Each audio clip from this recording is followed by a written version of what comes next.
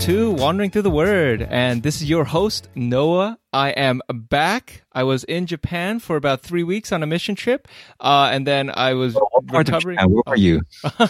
Oh, yeah. I was in Tokyo for about 2 weeks, and then I went down to Osaka for 1 week.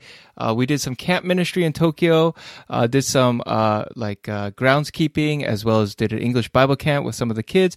And then we did 1 week of VBS in Osaka, and it was a really crazy 3 weeks. It was a really fast 3 weeks, and I'm just so glad to be back now and to share some of those experiences with you guys. By the way, I didn't get to introduce myself. The person interrupting Pastor Noah is Pastor Dan. Real quick before we go into Romans, what's one lesson you learned in the whole mission trip? Oh man, it's so hard to condense 3 weeks into one lesson. But if I would have to choose one thing, I would say trusting God. I know that's such a simple lesson and it's so basic, but really... At the end of the podcast. Anyway. Oh, yeah. Really, really always learning to trust God more. The theme verse for our VBS was Ephesians 3:20, the first part, which says, "Glory to God, who is able to do far beyond all we could ask or imagine." And that's so true. I mean, there were so many moments where I felt unprepared or unqualified to do certain stuff, but trusting God, because God was able to do more than I was able to do, more than I was able to even ask. God was truly, he did so much on this trip. It's crazy to think about, so much more than we could ever ask him. And God is just humbling me time after time again and telling me to trust him, that he works stronger in our weaknesses than we work even in our strength. And it's so crazy. It's so crazy. Just learning to trust God every moment of every day. Amen. And one last question. Does this mean that you're going to do today's podcast in Japanese? Watashi no namae wa Noah desu. Stop. Okay, let's go into Romans. All right. We'll start with, today we're picking up with Romans chapter 4. Pastor David and Pastor Edward and Pastor Dan did a fantastic job of covering the past 2 chapters of Romans. And by the way, I believe there is a new intro music. I heard some comments that maybe the last one sounded maybe more like something you would hear on an elevator. Oh yeah, your piano music. We'll stick with this new one. You can thank Pastor David for that. But yeah, we are in Romans chapter 4. We're going to read the whole thing, but we'll break it up into a few parts. And before we read it, just to let you know, I know when you hear Romans 4, it might be a little bit confusing because if you don't really know what Paul's trying to do, it might kind of feel like, oh man, it's kind of breaking up the hype that started in Romans 3 and it's about to get hype again in Romans 5. And you might wonder, why is this here? But it's going to make sense once we start breaking it down. Mm-hmm. Mm-hmm. All right. We are picking up with Romans chapter 4. We're going to break this into a few parts. I'll just read the first part for us. Romans chapter 4. What then shall we say was gained by Abraham our forefather according to the flesh? For if Abraham was justified by works, he has something to boast about, but not before God. For what does the scripture say? Abraham believed God, and it was counted to him as righteousness.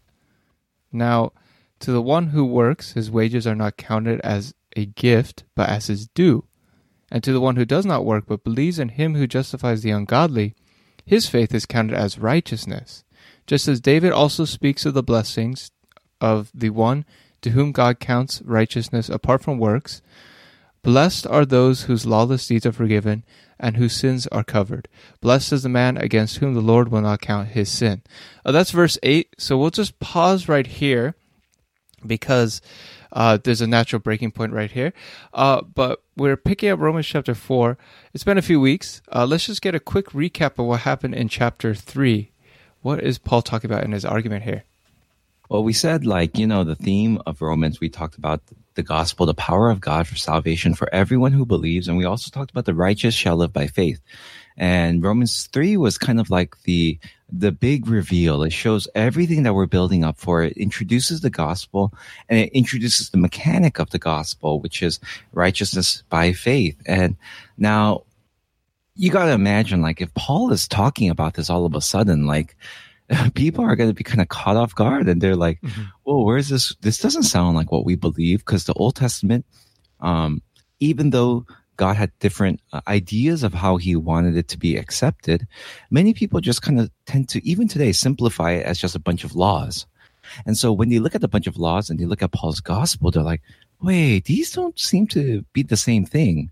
And so there's some confusion here. And now in Romans 4, what Paul is going to do is Paul's going to show how it's always been this way. The gospel mechanic of righteousness by faith has always been the theme all throughout the Bible. And that's what we're seeing today in this entire chapter. But Paul's going to start it very powerfully in the first 8 verses of Romans. So that's kind of where we are and why this section even exists in Romans. All right. Thank you for that summary. Let's talk about this little bit of the passage that we read. What do you see in this passage? Well, we see 2 very, very, very famous people with very, very, very popular names, Abraham and David. And you probably have friends named Abraham and David. You probably know people named Abraham and David. And the most important David at WJBC is David Bowie. And so, these are very popular names, and they are the center, the foundation of the Jewish faith. And so what Paul's going to try to do is Paul's going to try to show that not only is faith, righteousness by faith, like the main part of the gospel, it's always been part of our lives. It's always been part of their theology. And he's going to choose Abraham and David specifically, intentionally, to make his point. Yeah, so the big question here is why Abraham and David? Why does Paul throw back to these 2 heroes of the faith? I guess we could do this I'm just going to split this into 2 parts, and I'm trying to make both very applicable. There's a very, very weird phrase here that shows how powerful the gospel is, and it's in verse 5. It says, "And to the one who does not work but believes in him who justifies the ungodly, his faith is counted as righteousness." And we talked about the second part of that, faith as righteousness. But look at the phrase that comes before, him who justifies the ungodly. And anyone who justifies the ungodly is probably wicked. But the twist is that this is God who justifies the ungodly. Well, how can God justify the ungodly? And that's what we saw at the end of chapter 3. It's because Jesus Christ was given as a propitiation for our sins. And so what it shows is that all these people in the Bible from the Old Testament, including now Abraham and David, who we think are very godly, are actually ungodly, but they were justified by God's grace. And the way that they were justified, even though they were ungodly, was not because of their works. And so Paul chooses Abraham and David not only because they're like heroes of the faith, but also because they're very big sinners. Like they have some very ungodly moments. And so someone like Abraham being justified, that's a big deal because he had some ungodly moments. And someone like David, look at what David says in verse 7. Blessed are those whose lawless deeds are forgiven and whose sins are covered. Blessed is the man against whom the Lord will not count as sin. And what you see there is David doesn't say blessed are those who never sin, but as those who are forgiven. And so what we see is this mechanic of God justifying the ungodly through grace, not by works. So Abraham and David are like the perfect examples to show not only because they're heroes of the old faith, but they're sinners in the old faith as well. Yeah, those are some really good points. I think particularly how the fact that only God can count people as righteous, and the fact that Abraham and David were not righteous people by nature. They were very sinful people, very unrighteous people. The only way they could be counted as righteous is if God was to just count them as righteous. And the way that God chooses to do it is not that we can work for it, but that it's simply God who will choose to count us as righteous by the mechanic of faith, as we'll see later. Yeah, I think it does give us hope too. I mean, like, when we read something like this, like we naturally think, Abraham and David, well, we tend to think the heroes of the faith were some larger than life figure, but they were sinners and they were ungodly and they were justified by God's grace. And so practically speaking, and in our daily lives, it gives us a lot of hope. And I think another thing that's actually kind of cool too, and this is maybe a little bit nerdy, so you might love this, Noah, but I do believe this is referring back to, I think, Genesis 15. Yeah. That's what Paul is quoting, that Abraham believed God, and it was credited to him as righteousness. Yeah. And the reason why that's so cool is because I think, technically speaking, once again, we try to have like one technical thing each time. I think this is the first time that the word, this idea of believing is really used in the Bible and linked with righteousness. Back in Genesis 15. And it's linked with Abraham's covenant. So it's kind of showing it's always been this way, that the mechanic of salvation has always been faith counted as righteousness. Like, it's never been the way that the other people were saying, where it's the laws and stuff like that. It's actually always been this way since the beginning. And the reason why it's extra significant is because it's Abraham. Because if you come out to our church, you guys remember that in Genesis, we said that the big switch in Genesis starts from Genesis 1 through 11. 11 is Tower of Babel. After that, it switches from Genesis 12 and on, because 12 is the introduction of Abraham. And 1 through 11, it has this universal like scope and talks about the fall and our inability to make ourselves better. And then 12 shows the solution. The solution is not our works, but God's promise. But what we see here is that the center of God's promise has always been faith counted as righteousness, believing for righteousness. That's why Paul's actually really smart. Very smart guy. I don't know how he figured that out. Like, he just read it and he's like, oh my gosh, it's always been in here. It's actually been in the beginning. Yeah, that's crazy. Mm-hmm. Yeah, so in a sense, too, it's almost poetic, where it kind of reverses Genesis 12 and Genesis 15, Abrahamic covenant passages. They really kind of reverse the fall, because in Adam and Eve, it's not like eating a fruit is necessarily the worst thing in the world. It's not just the action, but it was the heart. They didn't believe God. And since they were not believing God, we fell. And then the solution is believing God. Wow. Yeah. God's plan is always best plan. Mm-hmm. So you mentioned how it's always been this way since the beginning. My question is, well, how do people get it so mixed up? Yeah, so I mean, if you wanted, you could read the next few verses. I think in verse 9 through 12, and it kind of gives us an idea. We're not going to go deep into it, but it does give us an idea of how people could get it wrong. Okay. Yeah, then let's just read the next section, verses 9 through 12. Picking up our Bibles again, verse 9. Is this blessing then only for the circumcised or also for the uncircumcised? For we say that faith was counted to Abraham as righteousness. How then was it counted to him? Was it before or after he had been circumcised? It was not after, but before he was circumcised. He received the sign of circumcision as a seal of the righteousness that he had by faith while he was still uncircumcised. The purpose was to make him the father of all who believe without being circumcised, so that righteousness would be counted to them as well, and to make him the father of the circumcised who are not merely circumcised, but also walk in the footsteps of the faith that our father Abraham had before he was circumcised. Verses 9 through 12. What is so significant then about Abraham being counted as righteous before he was circumcised?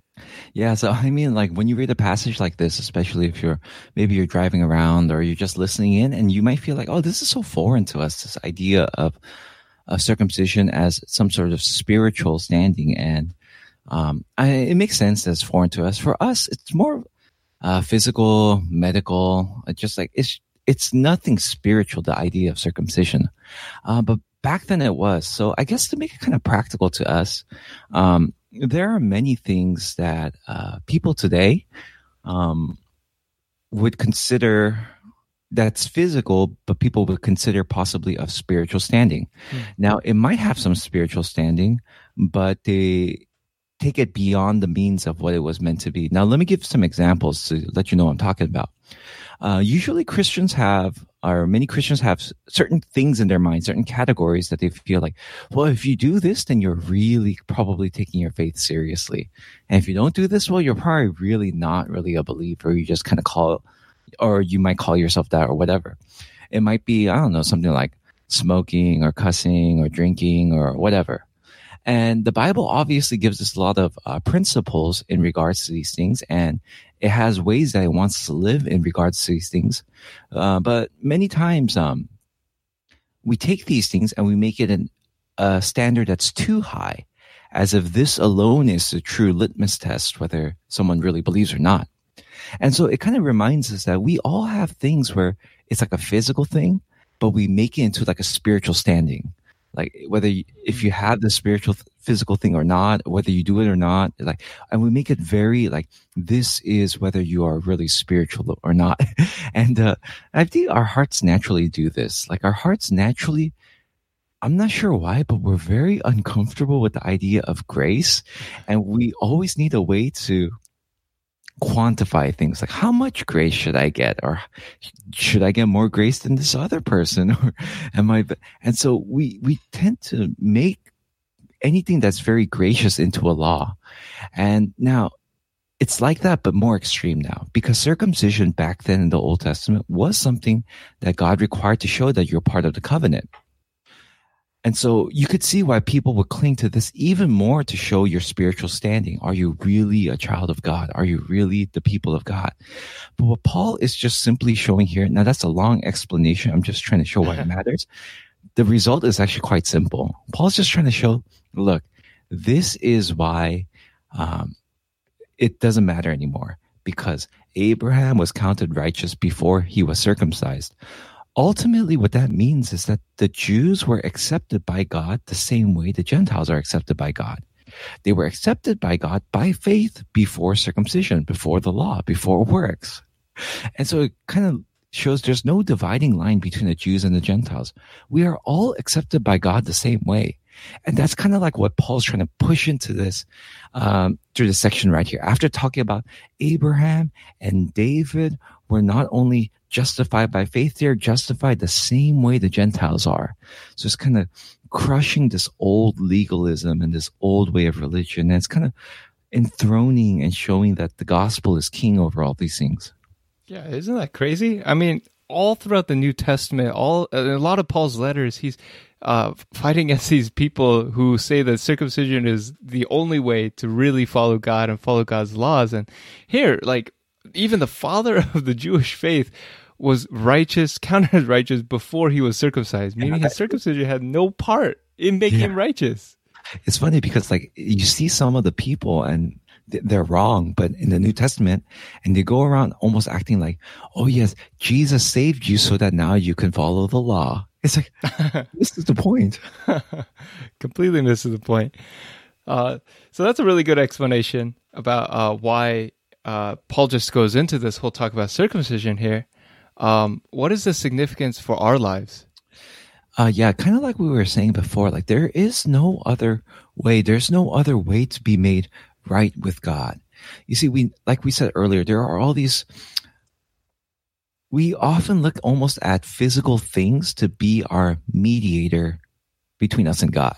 For example, now, I hope you guys understand, like, I'm not like condoning or allowing sin, but there are people who might think, because I don't cuss, God must love me more. Because I don't partake in this, God must love me more. And they look at their physical things that they might have done or accomplished, or might have, like, let's say, for example, if someone just fasts, like they're not eating and they're fasting away, and they might look at their physical state as almost like a mediator between them and God. Like, God must love me because look at my emaciated body. But what we see here is that there's nothing physical, there's nothing legal, there's nothing that could mediate between us and God except Jesus Christ. And that's not only in terms of today, like with the variety of different people, all of us are justified by the same Christ alone, but it also goes almost like backwards in time. Abraham and David, even back then, they could only be justified by faith, by God's grace. There has never been something that could make us right before God other than God's grace through faith. Yeah, really good stuff there. I think that's really the main point of this section, how it's not our works that count us as righteous, because we see even with Abraham, the works that he did didn't make him any more righteous or any more loved by God. Before we move into the next section, is there anything else you want to say about verses 9 through 12? Oh, yeah. Actually, well, I'm going to cheat a little bit. Let's cheat a little bit. We'll get the idea of 9 through 12, but let's take it into another book, Colossians. And you know how we just talked about circumcision and all these different like physical mediators before God? Like, what do you think are some of the things that people might look at today to be their mediator before God that makes them feel like, if I do X, Y, and Z, like, wow, I must really be loved by God. And if I don't do X, Y, and Z, God must hate me. Yeah, I mean, something I can think of off the top of my head are, doing my daily QT, reading my Bible every day, spending time in prayer, which would be 1 hour a day, according to Pastor Edward. Methodist power. Our daily spiritual disciplines, even like fasting could be something that sets people apart in their quote unquote holiness, how loud they praise during worship. Yeah. So like they should be doing all this. Like we should be reading the Bible. We should be praying. But how do you keep that heart without turning it into a law? That is a very good question. I think we have to rethink how we think about the law. A lot of times we think about God's laws as obligations, duties, and we think of obedience as our work, our duty. But I think the way the New Testament talks about obeying God's laws is not as law first, then love, but we receive God's love first, and our natural response is our obedience to God. And so keeping God's laws or doing acts that seem more righteous shouldn't be this obligation in our mind, but we have to rethink about it. They should be our way of expressing our love to God and receiving or enjoying, rather not receiving, but enjoying His love for us. Amen. Yeah. I agree. It's just so hard sometimes because like the things that were meant us to make us deeper into the gospel are the things that sometimes we turn into a law that make us forget the gospel. Like, it's like, man, we start reading the Bible every day because we love God, but after a while, our hearts turn into a law, and it's just like, God, I'm doing this so that you will love me.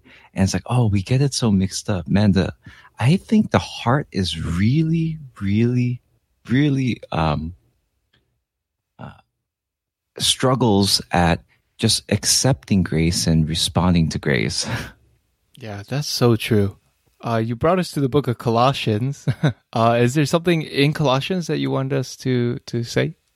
I mean, like, you see a similar thing in Colossians. Like, people are turning to all kinds of different things to mediate between them and God. Like, like in Colossians chapter 2, it starts talking about, like in verse 16, therefore let no one pass judgment on you in questions of food and drink, or with regard to festival or new moon or Sabbath. These are shadows to come, but the substance belongs to Christ. Let no one disqualify you, insisting on asceticism, worship of angels, going on in about visions puffed up without reason by sensuous mind, not holding fast to the head, from whom the whole body nourished and knit together, there is joints and ligaments grows with growth as from Christ.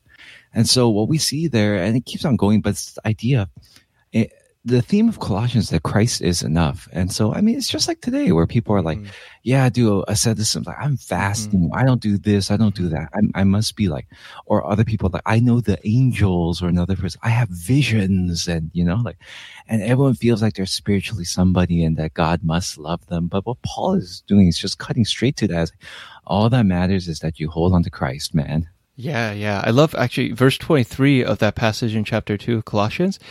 These things have the appearance of wisdom, but at the end of the verse it says, but they are of no value in stopping the indulgence of the flesh. As much as we try to control our bodies, nothing that we do externally will change our heart. That's the crazy thing. Yeah, it's kind of like, just because I fast or just because I had a vision doesn't mean that my sin problem is solved.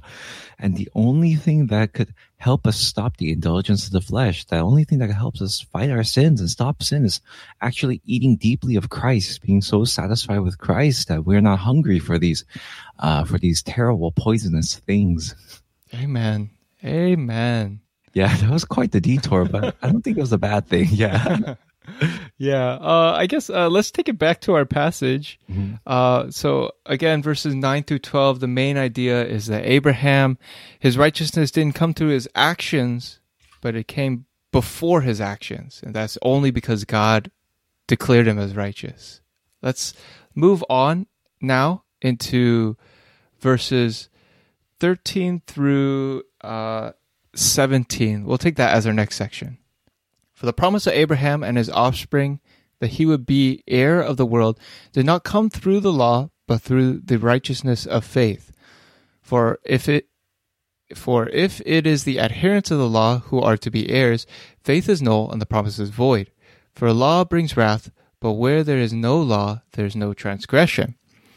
That is why it depends on faith, in order that the promise may rest on grace and be guaranteed to all his offspring, not only to the adherents of the law, but also to the one who shares the faith of Abraham, who is the father of us all.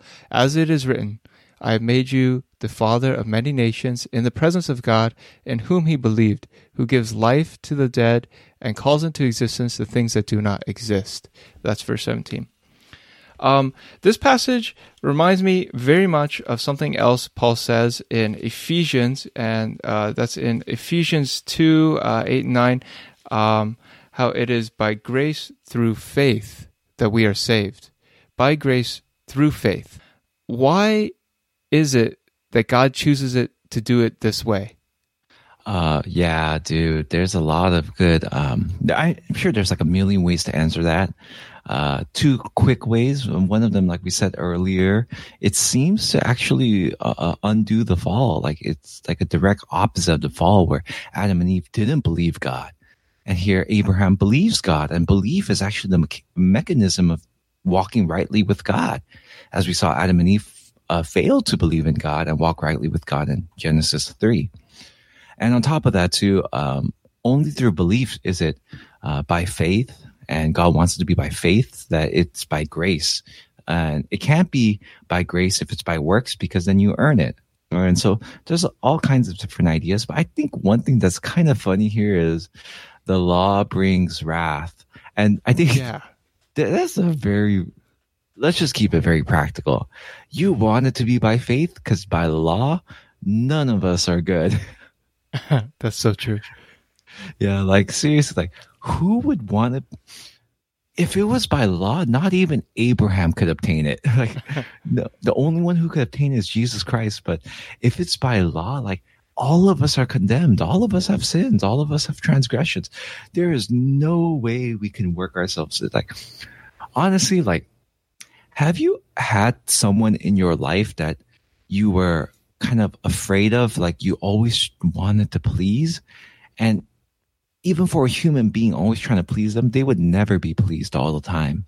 Now imagine trying to do that to a holy, holy, holy God. Imagine the anxiety, knowing you're always failing, knowing you don't want the works, man. You don't want the law. You want the grace. And so it's very encouraging to know it's by grace alone. Wow. I mean, wow. Like God is so good. Yeah. Like imagine how anxious it would be just knowing that God is like grading you every day. That would suck. Oh my goodness. Yeah. I mean, I think that really, really shows how good God is. He didn't have to do it this way, but it's his desire to show this grace to us. Yeah. And so, I mean, as we move into the last section, I think one thing that's interesting is, so we read 3 sections already. We read 1 through 8, where we talked about Abraham and David. We read 9 through 12, where we talked about circumcision. And 13 through 17, where we just talked about right now, it's by faith, not through works. And if you kind of think about it, it's kind of like the same theme. It's like the same idea, just continually built. It's this one argument of it's always been by grace. It's always been by faith. That's the one argument that keeps pushing forward. But now in 18 through 25, it's going to continue that argument, but it's going to take a slightly different turn.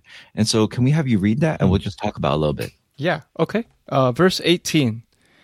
In hope he, Abraham again, in hope he believed against hope, that he should become the father of many nations, as he had been told, so shall your offspring be. He did not weaken in faith when he considered his own body, which was as good as dead, since he was about 100 years old, or when he considered the barrenness of Sarah's womb. No unbelief made him waver concerning the promise of God, but he grew strong in his faith as he gave glory to God, fully convinced that God was able to do what he had promised. That is why his faith was counted to him as righteousness. But the words, "it was counted to him," were not written for his sake alone, but for ours also. It will be counted to us who believe in him who raised from the dead Jesus our Lord, who was delivered up for our trespass and raised for our justification. Yeah, so thanks for reading that. There's a very interesting phrase in the first section that I'm going to read for you. But it says, for if Abraham was, verse 3, for what the scriptures say, Abraham believed God. And that's the interesting thing, because you might be wondering, like, okay, well, if it's grace through faith, what do I actually have to believe? And the way we normally talk today, and I talk like this too. I think we all Christians talk like this. We just say, believe in God. But honestly, the idea of believe in God is very, it's shaky these days, because people believe their own God. They believe all kinds of things. And I think it's very incredible that the Bible here doesn't say believe in God. It says Abraham believed God.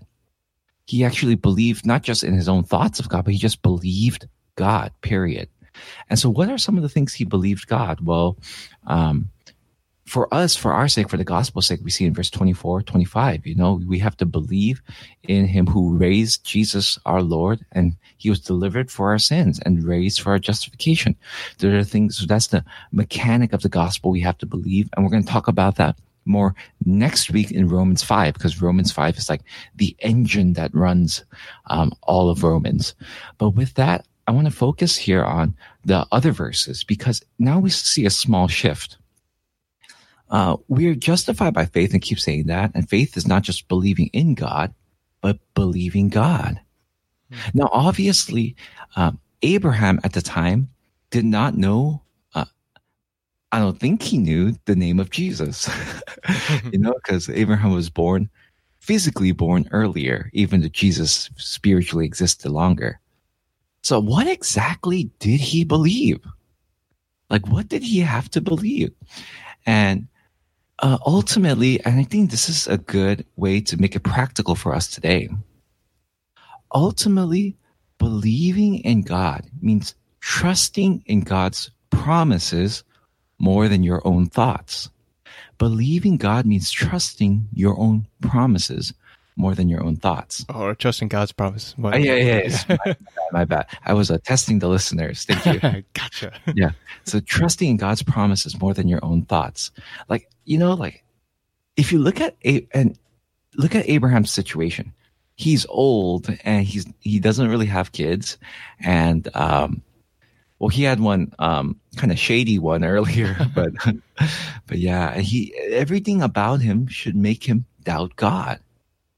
But he doesn't doubt God in that situation, in that difficulty. He trusts God more than his own thoughts. And he trusts God's promises more than his own thoughts. And that's the core of believing God. And that's what we need to apply today. Maybe as you're listening, you are in a situation where you are anxious and afraid. You don't know what God will do. You don't even want to follow him. But believing God at its core is trusting his promises more than your thoughts. And like Abraham had so many reasons to doubt, but verse 20 is the key. No unbelief made him waver. He grew strong in his faith and gave glory to God. Why? Because he was convinced God could do what he promised. And so I want to encourage all the listeners today to believe God, which means trust God's promises more than your own thoughts. That's the center of what true faith is. That's the center of true faith in every way. Amen. Also, just to add on, I think it's also important to encourage the listeners, though. That's the center of true faith. Believe God means trusting God's promises more than your own thoughts. But I want to encourage the listeners saying, Abraham was not always that strong. We remember, like we said in the beginning, the dude had some ungodly stuff in his life. He did some really, really bad stuff. And you see in verse 20, it says Abraham grew strong in his faith. So I want you to understand too that it is a fight to trust God's promises more than your thoughts, and you will grow strong the more you do it, but you must do it. And two practical encouragements to grow strong in believing God. Number one is to get to know more about God. Like as Abraham spent more and more years with God, he was able, I wouldn't say it was easier, but he knew he had to trust God more. And so the first thing I would encourage the listener to do is get to know more about God, because that'll strengthen your faith. Once again, another tangent, but then I think I believe in the book of John, where Jesus calls fishermen to follow him, his first disciples, in John chapter 1. And the disciples drop everything and follow Jesus. And people look at this and they're like, wow, that's faith. That's faith. And it is faith. It is faith. But I think too often we make it almost like the example of faith, which is immediately I just dropped everything and I followed him.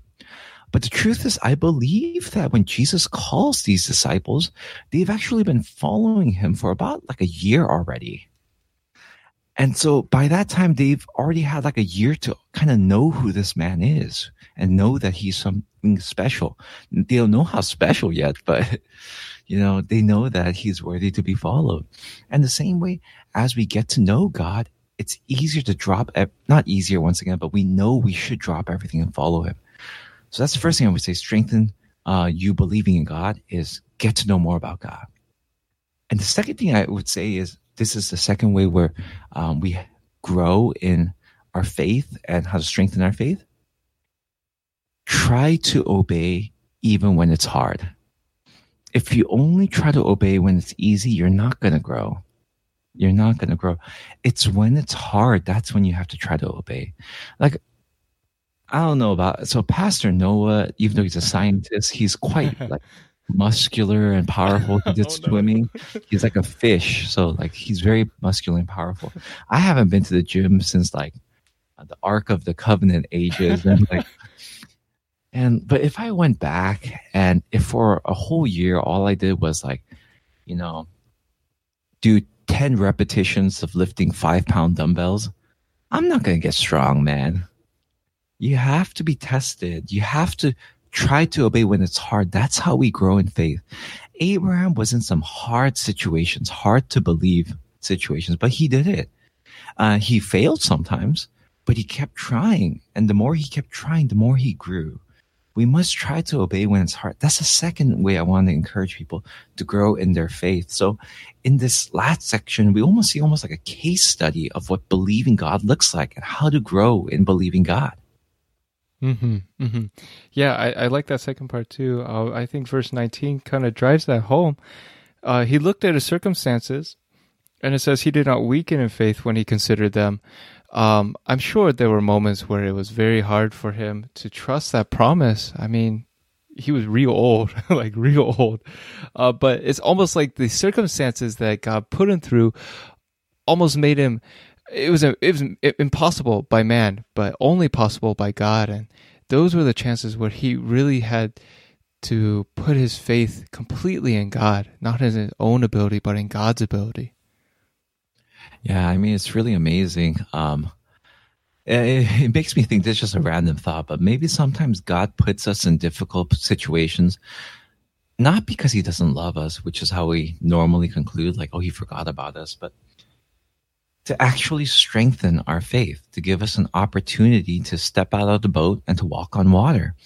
And it's hard because every time God calls us to walk on water, there's a small temptation, or you start thinking, God, why is there always a storm? Why is there always the unknown? But it's actually God is giving us an opportunity to see a miracle. God is giving us an opportunity to grow in faith. And we have to take it if we truly want to grow in believing God. Mm-hmm, mm-hmm. Seems like a very big shift in our attitude, that we have to see our circumstances not as pure hardship or meaningless hardship, but they're hardship that have a purpose in growing us in God. Yeah, and I just hope, I know this is not going to be until many weeks later, but if you're listening to this right now, I hope this encourages you to hold on to this idea of believing in God and how believing in God leads us to action, not legalism, but to action, because this kind of concept is what we're going to pick up again, especially in Romans 12, when we start talking about how all these great gospel doctrines start changing our lives, how it starts making us obey even when it's hard. Mm-hmm, mm-hmm. I think this passage wraps it up nicely because it takes us from Abraham and it takes us all the way directly to Jesus. The same way that righteousness was counted to Abraham through believing in God, for us, we believe in Jesus and we receive the same righteousness of God. And verse 25, I think, really ties it well together because it shows us the gospel right there.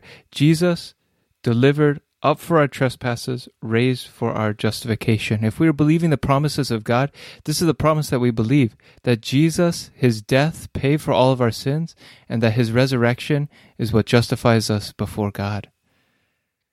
Yeah, and that's probably like the best way to end it because it's going to transition to chapter 5.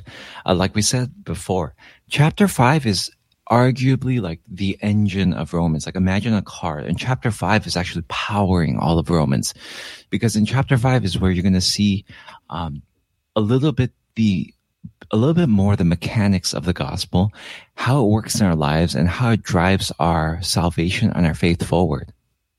Amen. Amen. All right. Let's wrap it up at this point. And let's try to give our listeners maybe one thing they can hold on to, or one way to apply this to their lives, one thing we can challenge ourselves in as we think about Romans 4. I guess once again, I'm going to cheat again. Maybe we could give them two things. Okay. Maybe the first thing from the entire first 3 sections, maybe we could ask them, like, if there are things in your life you are thinking as a mediator between you and God. Like, if I do this, God must love me. If I don't do this, God must not love me. We want to challenge and encourage you guys that Christ is the only mediator. I'm not saying that we are free to do bad things or sins. I'm not saying any of that. But what I am saying is that ultimately, Jesus Christ is the only way we are accepted and loved before God. And we can't add all these laws, or ultimately it's going to make us forget the gospel. So I want to encourage everyone to kind of let go of all these other litmus tests and just hold on to Jesus Christ alone. And so the second encouragement is for everyone to believe in God and to grow in believing in God. Once again, that means trusting God's promise more than your thoughts. And if we want to grow in that, you have to get to know God. Like, you really do. You have to get to know more about him. You have to do the things, maybe read the word, pray, talk about God with spiritual people around you, and get to know more about God, because that's how we grow in knowing his trustworthiness. And also on top of that, we get to know more about God and believe more about God when we try to obey, even when it's hard. So I want to encourage people to also grow in believing in God. All right. Amen. Those are 2 great ways to apply this, 2 great ways to live this out throughout your week. I hope that this podcast was really encouraging to you guys. I have to say, it is great to be back and getting into the swing of things again. I'm excited because Romans 5 is going to be a really great chapter. Look forward to that next week. All right. I think with that, I'll just close us in a word of prayer. Dear God, thank you so much for giving us your word and for the encouragement that we have through it. We look at the example of Abraham, we look at the example of David, and how you are the only one who can count them as righteous. And we are so humbled, we are so awed, we are so thankful, God, that it is not our works that count us, that we're able to be righteous, but it's only by grace through faith, God. Help us to trust you. Help us to believe in you more. Help us not to look to our works or our actions as the litmus test of how much you love us, but help us to have faith in you and trust your promises more than our own thoughts, God. We love you, we thank you, and we pray all these things in your Son's holy and precious name. Amen. Amen. God bless you guys. God bless.